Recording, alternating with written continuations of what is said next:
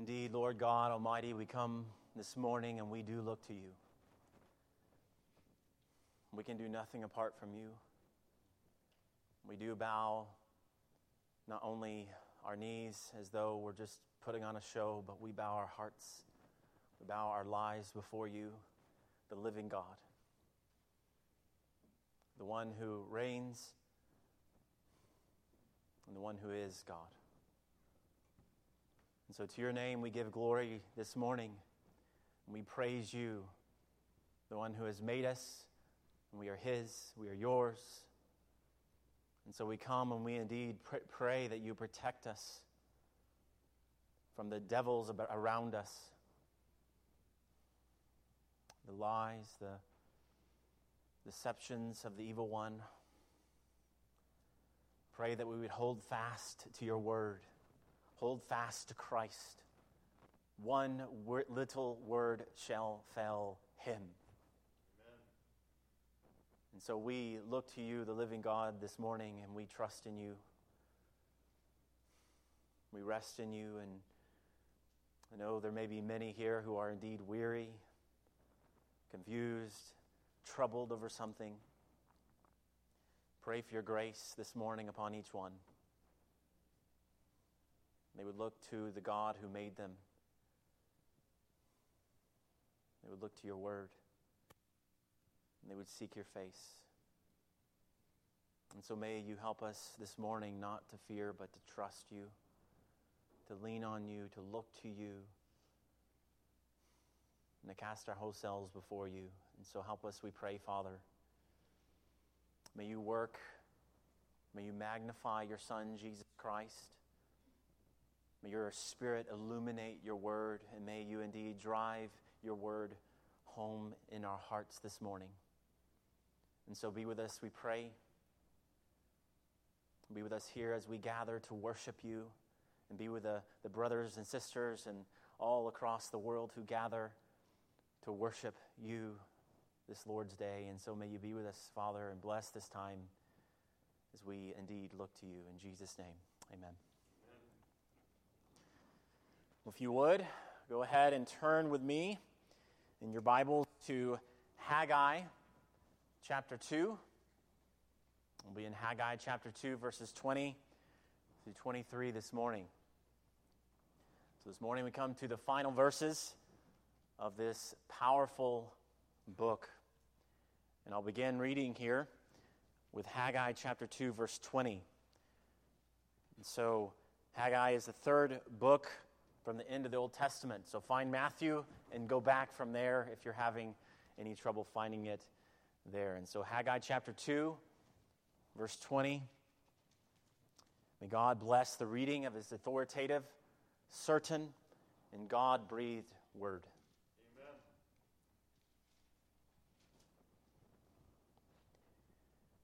The word of the Lord came a second time to Haggai on the 24th day of the month.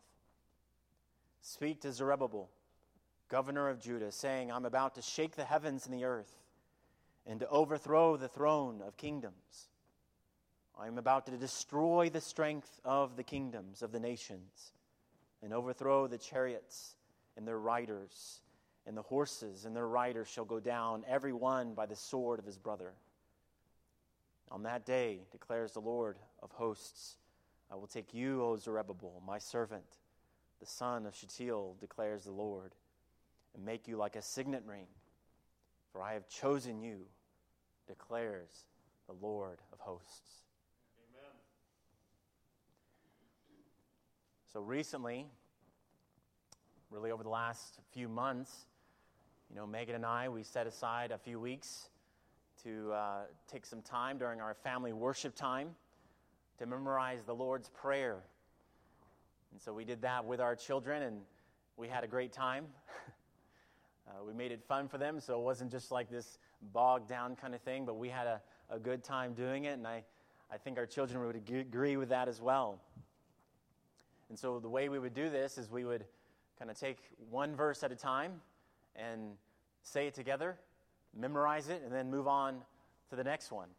And so we made sure that each one had it down, and eventually, we asked our children, as we were memorizing the Lord's Prayer, we said, all right, well, one of you come up here and stand in front of us as a family and say the Lord's Prayer.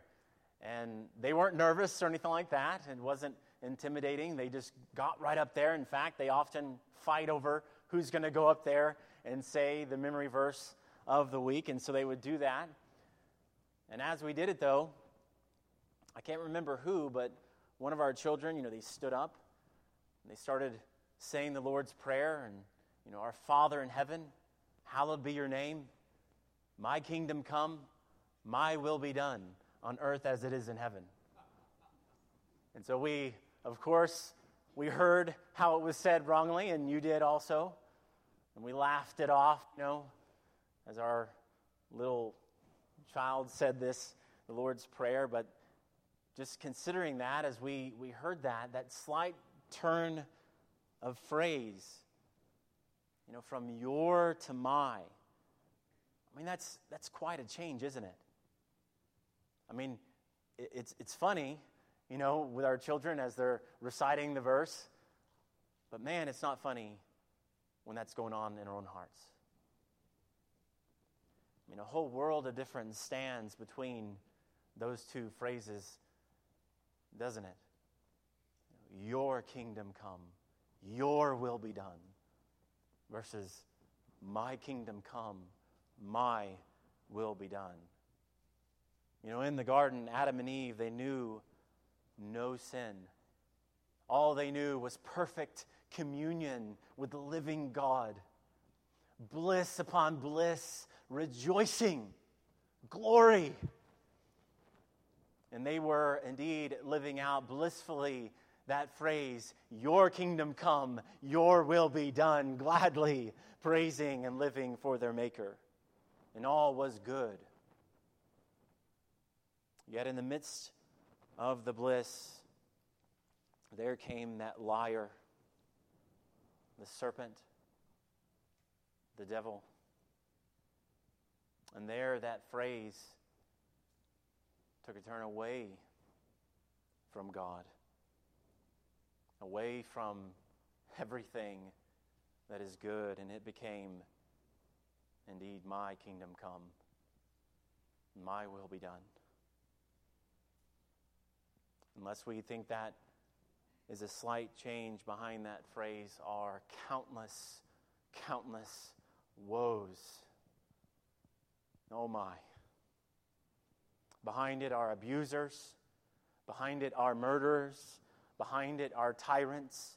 Behind it are men and women, boys and girls, young and old, separated from the living God. My kingdom come, my will be done. Dreadful and a fearful thing. Well, here in our final verses from the book of Haggai, it doesn't begin with that. It doesn't begin with my kingdom come, my will be done, but it is His will be done.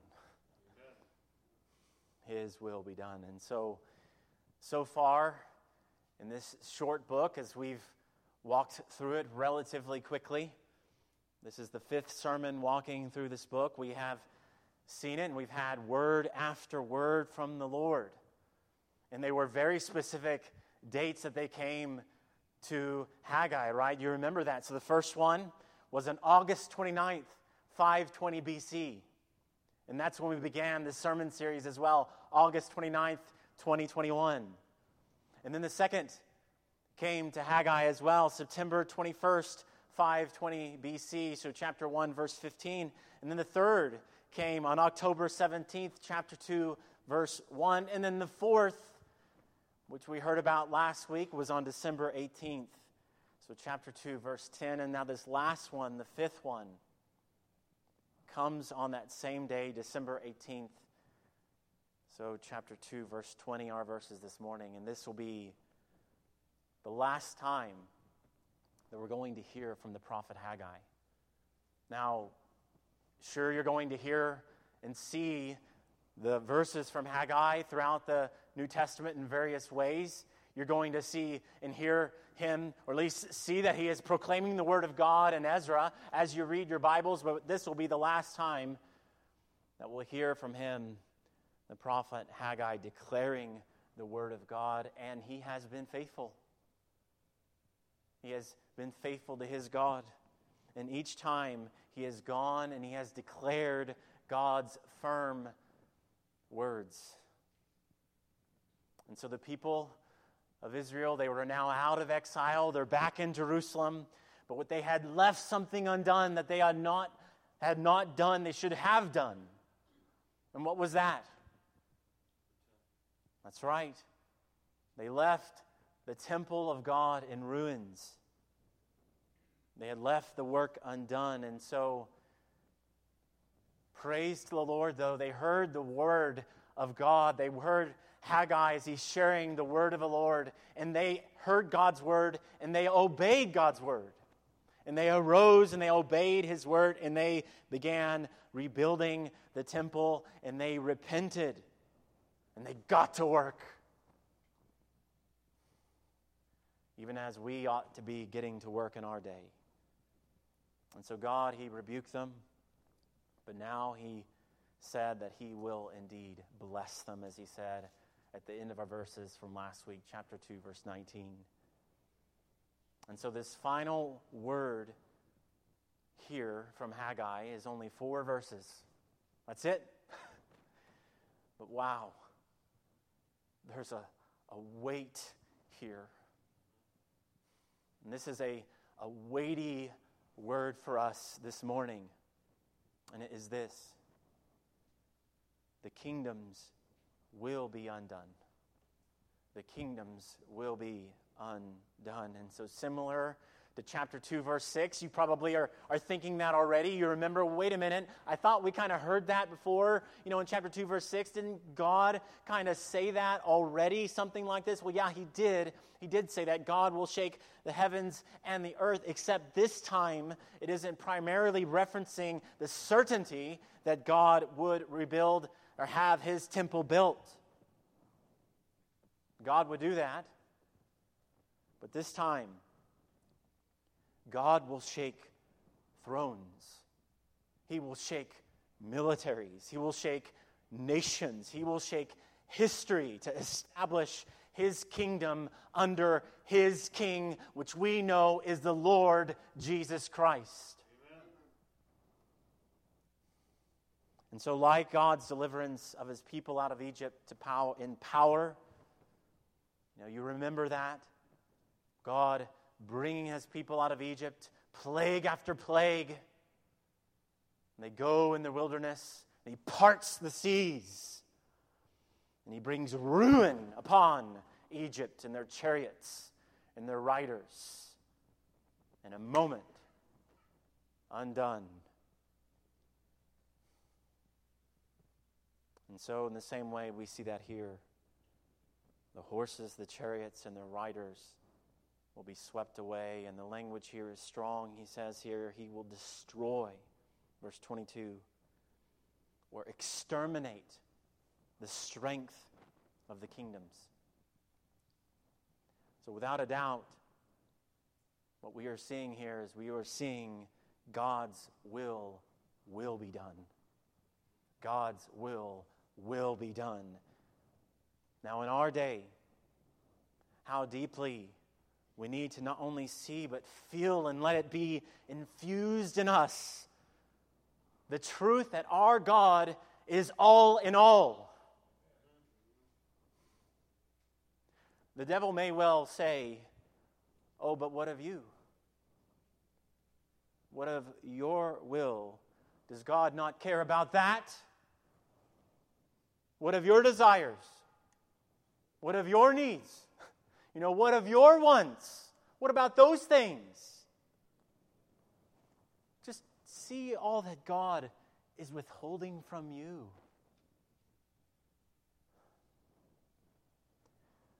Well, as we know well, the argument of the devil has not changed over all of these years. He is doing the same thing and arguing in the same ways. And let me tell you, do not believe him for a second. He is a liar. The devil did us no good, and he did not offer us freedom, but what he gave us was chains, and he gave us shackles, and he gave us slavery. And we believed his word rather than the word of God. And so he offered up to us with a smile, "Here is death. Will you not take it? And you will have it in full. Physically, spiritually, you can have it." And we took it, and we ate it, and now it is ours. And we did that in exchange for the bliss of knowing God. And we gladly believed him that it would be better to say instead, "My kingdom come, my will be done." Well, what does God say to that? God will shake the kingdoms, he will shake the earth, and he will shake all things. Friends, God's greatness in this book, it is not theoretical. It's not like an abstract kind of ivory tower kind of thing. God is great. He is almighty. He is the Lord of hosts 38 times in 2 chapters. Again and again. The point is clear. God is almighty, sovereign, infinitely powerful, infinitely holy, infinitely great. And his kingdom is no abstraction. His word will be done. And so we are being exhorted here to come under his kingdom. To come under his kingdom. It is there that we had life, and there that we can have it again. Under his reign, it was good. It was bliss. It was glory. But let me ask us, each of us, but what has come of the kingdoms that we have built? Of the nations, of the governments, of the countries. Well, history is not a picture of kingdoms that are just there forever, right? You see one come up, even for 1,000 years, and then it comes back down again, and over it happens again and again and again. We see it even here in Scripture as the people of Israel are taken captive by the people of Assyria. Then comes Babylon, and they overcome the Assyrians. And then comes the rest of the people of Israel, and they get taken captive into Babylon. But then Babylon is also taken by Persia, or the Medo-Persian Empire. And on it goes. Rise and fall. So what has come of the kingdoms that we have built? And what will come of the kingdoms that we have built? Now, I don't agree with everything that C.S. Lewis has to say. I do like C.S. Lewis. I've read his fiction and nonfiction books. And you'll know him, Chronicles of Narnia. Lion, the Witch, and the Wardrobe, and all these. But he had a gift about just saying things a certain way. And you could just read something he says in one reading. You could be both they could be both profound at the same time, and then also stir you up as well, all at once. And one instance of this is in his book, In Mere Christianity, which you very likely have heard. It's a very famous sentence from his book, but he writes this: "If I find in myself desires which nothing in this world can satisfy, the only logical explanation is that I was made for another world."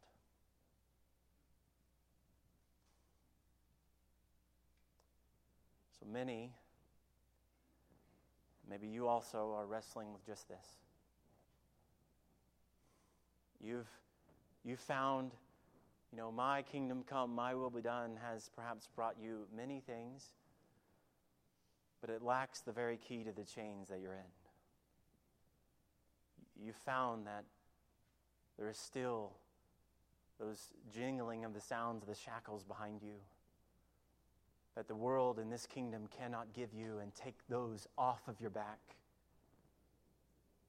You were made for the other world.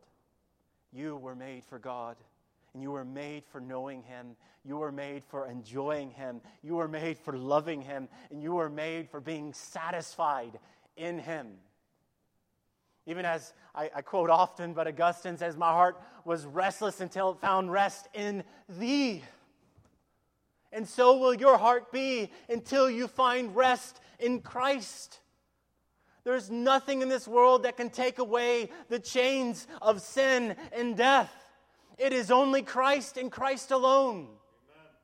He alone has that key. Don't believe the lies of the devil. He'll always question God's word. Oh, it's just a book. It's just written by men. Oh, yeah, the miracles of Jesus. All that. Thomas Jefferson, he did the right thing, and he cut all those out of there. Yeah, you don't want to believe any of these things. He is a liar. He wants you to remain in your shackles of this world and not live for the world that really matters. The world that your heart actually longs for more than this fading world that we are living in. And God, in His grace, He hasn't left it to us to find the way back for ourselves. Praise the Lord. He made the way back for you through His Son, Jesus Christ. Praise the Lord. When you come into Christ, you put your faith in Him. You believe that He came and He died on the cross for your sins, which separate you from God. When you come under Him and you believe that He died and He was buried and He rose again, you just say, Lord, take it all. I believe you did all that for me. You're the offering for my sins. You atoned for them. You paid for them. You stand in my place for them. When you do that, you come under God's kingdom. Immediately,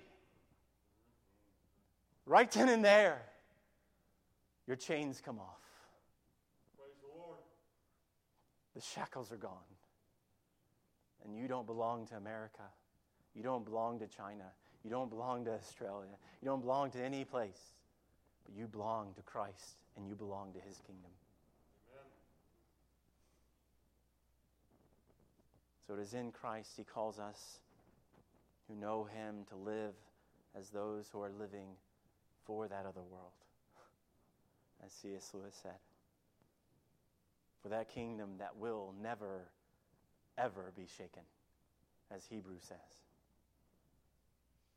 So it's not in you, it's not in my will be done that you will know freedom and joy and life, but it is in Him. It is in Christ and Christ alone. So friend, don't believe the lie of the devil. God's kingdom is not evil or bad or something you should avoid. It's not just better than anything that He may offer. It is glorious. It is wonderful. And God is wonderful. And it is no lie. Amen. So we are just to come under it. And so we see here then first, His will be done. And next we see here in verse 23, His King will come. His King will come. And this is what God promises here in verse 23.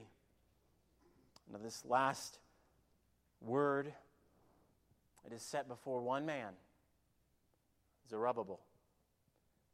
Now I promised you, or at least I said that we would get back to him. We're back to him now. We've heard of him again and again in Haggai. The first one mentioned to Zerubbabel, to Joshua, to the people, to Zerubbabel, to Joshua, to the people, right? Well, now here this is only to Zerubbabel. And so you may be asking, well, okay, I got that. Why does that matter? Why is that so important? Because of 2 Samuel chapter 7 that Renee read a moment ago. There, what do we hear? We heard a promise from God to David that he would raise up a king after him, and that king's kingdom would be established forever.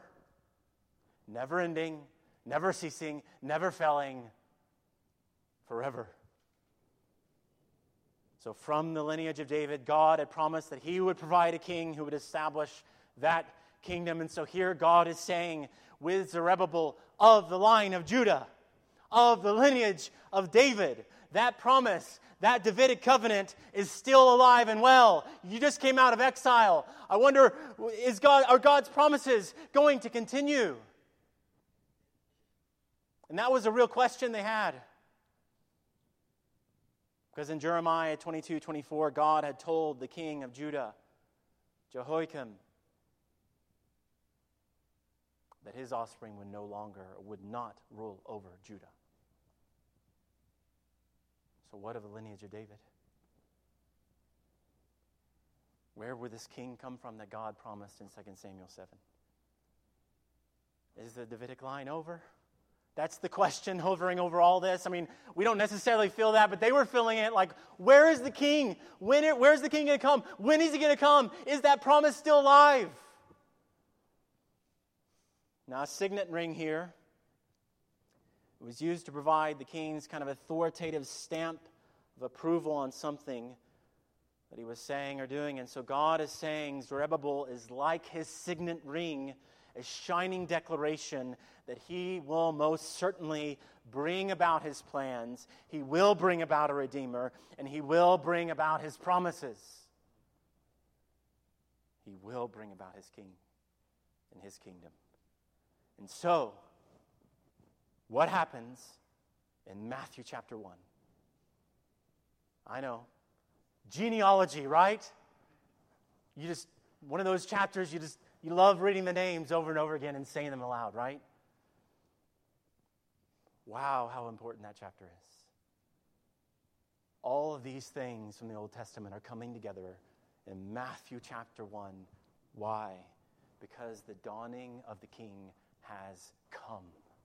Amen. And so it is that it says in Matthew chapter 1 and verse 12, and after the deportation to Babylon, Jeconiah or Jehoiakim was the father of Shealtiel, and Shealtiel the father of Zerubbabel.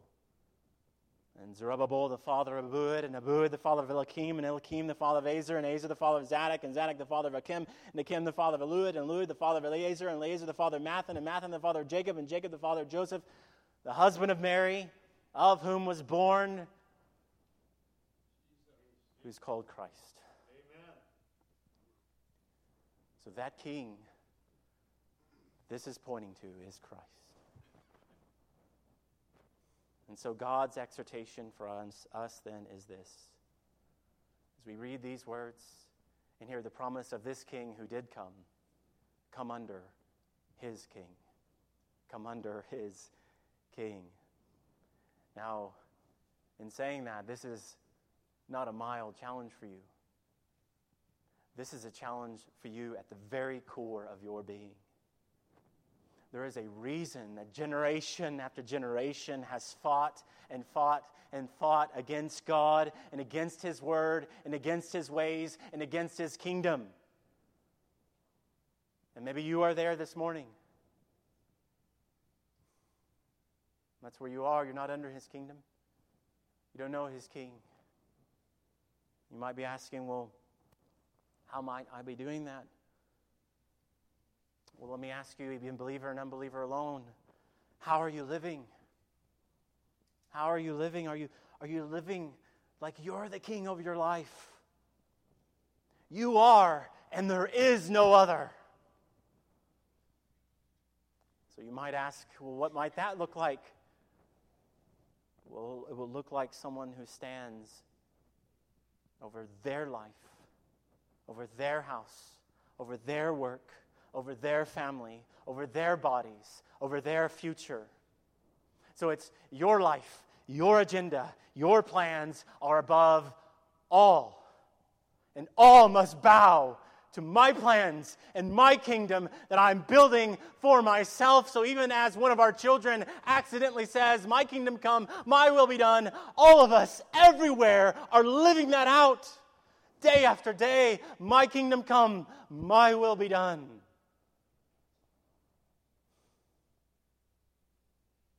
And so the world perhaps isn't just somewhere you live, but it actually is living in you. And so let me ask you, do you know what will happen to your kingdom? It won't last. I am about to shake the heavens and the earth and to overthrow the throne of kingdoms, and I am about to destroy the strength of the kingdom of the nations.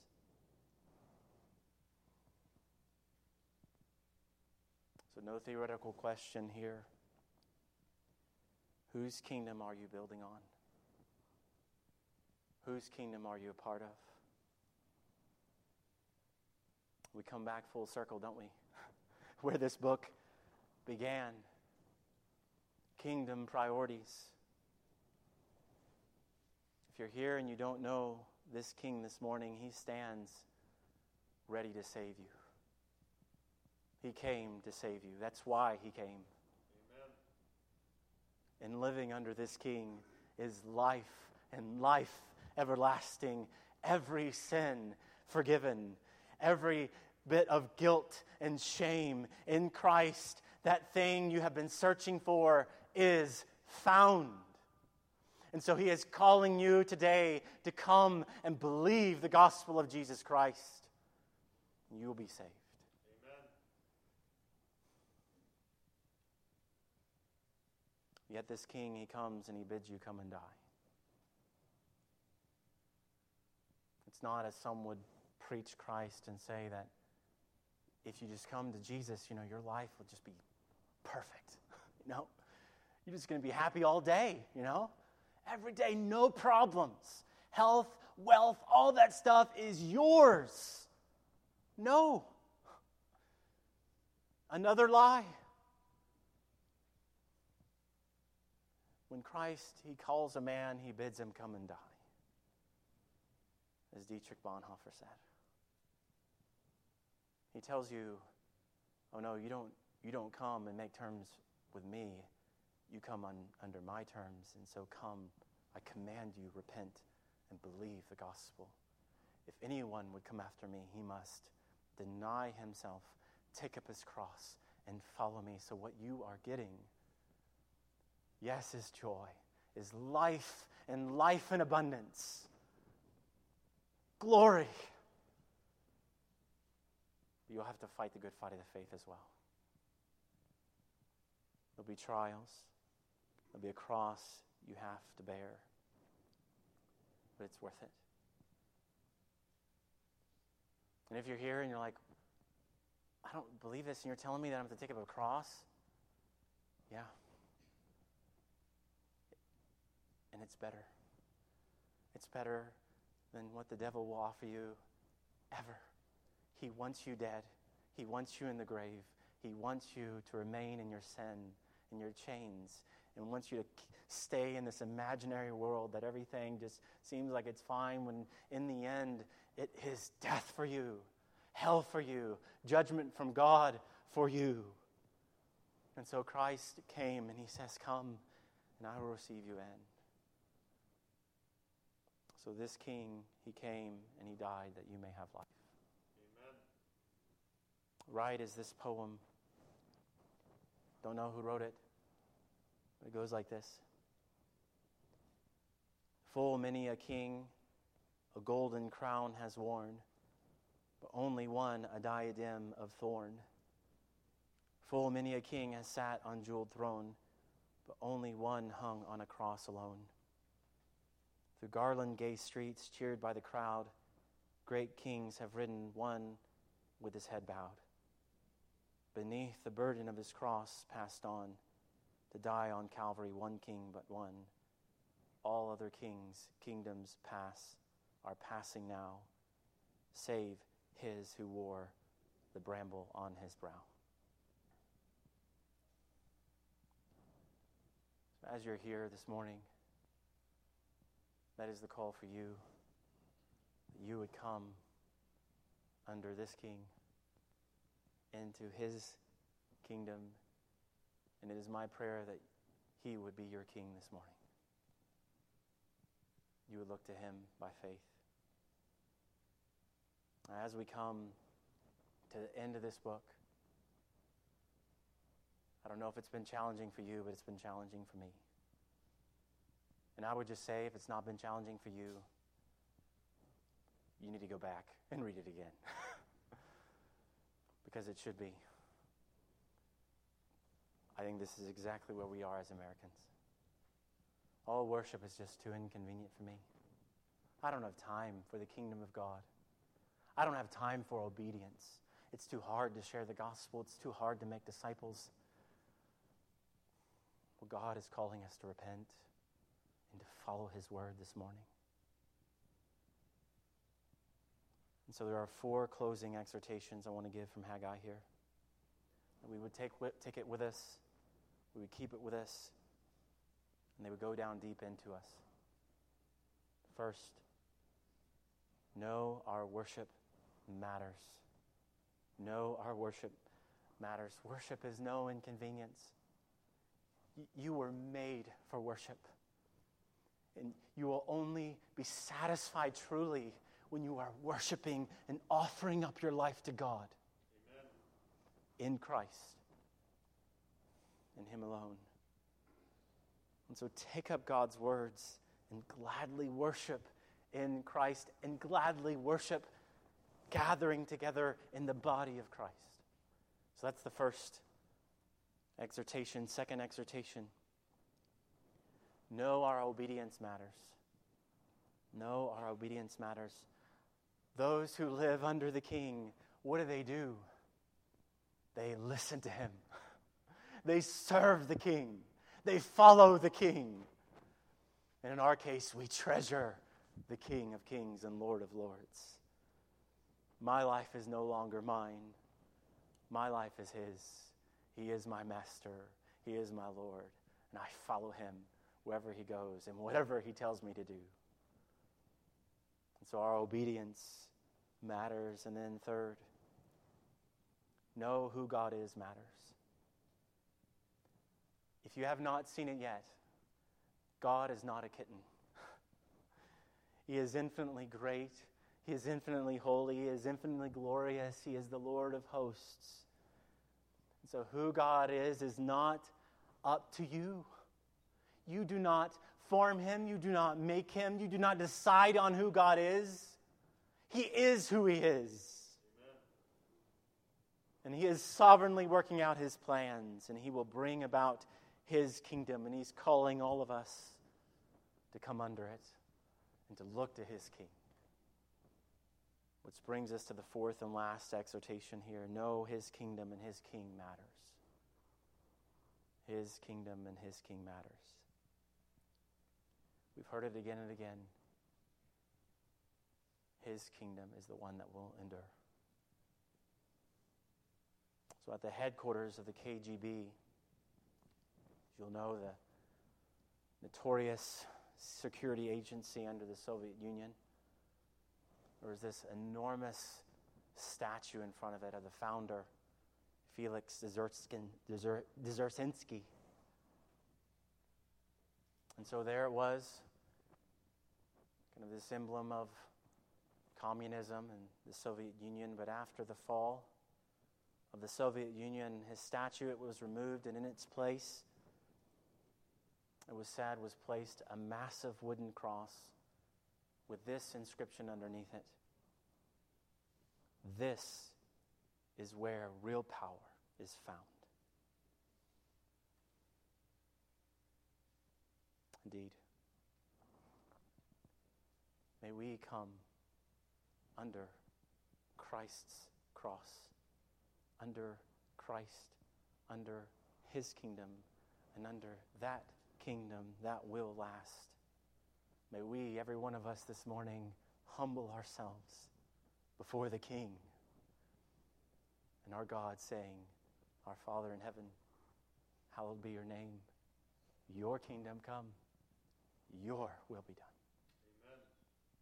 Let's pray.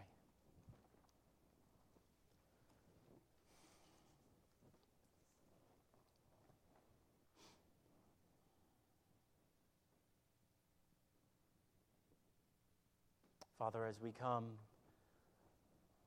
I pray under your word this morning, as if each of us, if we look at our hearts even for a moment, we find that this struggle is exactly where we are. But if we are in Christ, that means that we are living under a new king, and the dominion of sin has been overcome. There is therefore now no condemnation for those who are in Christ Jesus. Though we will still wrestle with ourselves and wrestle and have to fight the good fight of the faith, we have victory in Christ alone. Amen. And we are part of his kingdom. So may we live under our King. May we do that. I pray, Father, here in our churches, and not talking about a building, but we're talking about us, the people, that we would live under Christ. May we do that in our workplaces. May we do that in our homes. May we do that in this city, in this nation, in whatever nation it be. May we live with Christ as our King. So may we indeed examine our hearts this morning and consider ourselves. Have we lived as though we're King? Have we lived as though, my kingdom come, my will be done? Lord, search us and show us any sinful way in us and lead us in the everlasting way.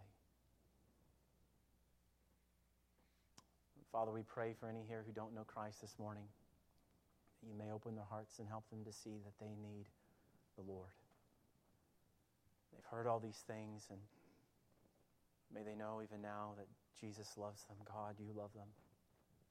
You loved them so much that you sent your only Son, that whoever believes in him will not perish but have everlasting life. And so may they see that this morning. May they respond to your word.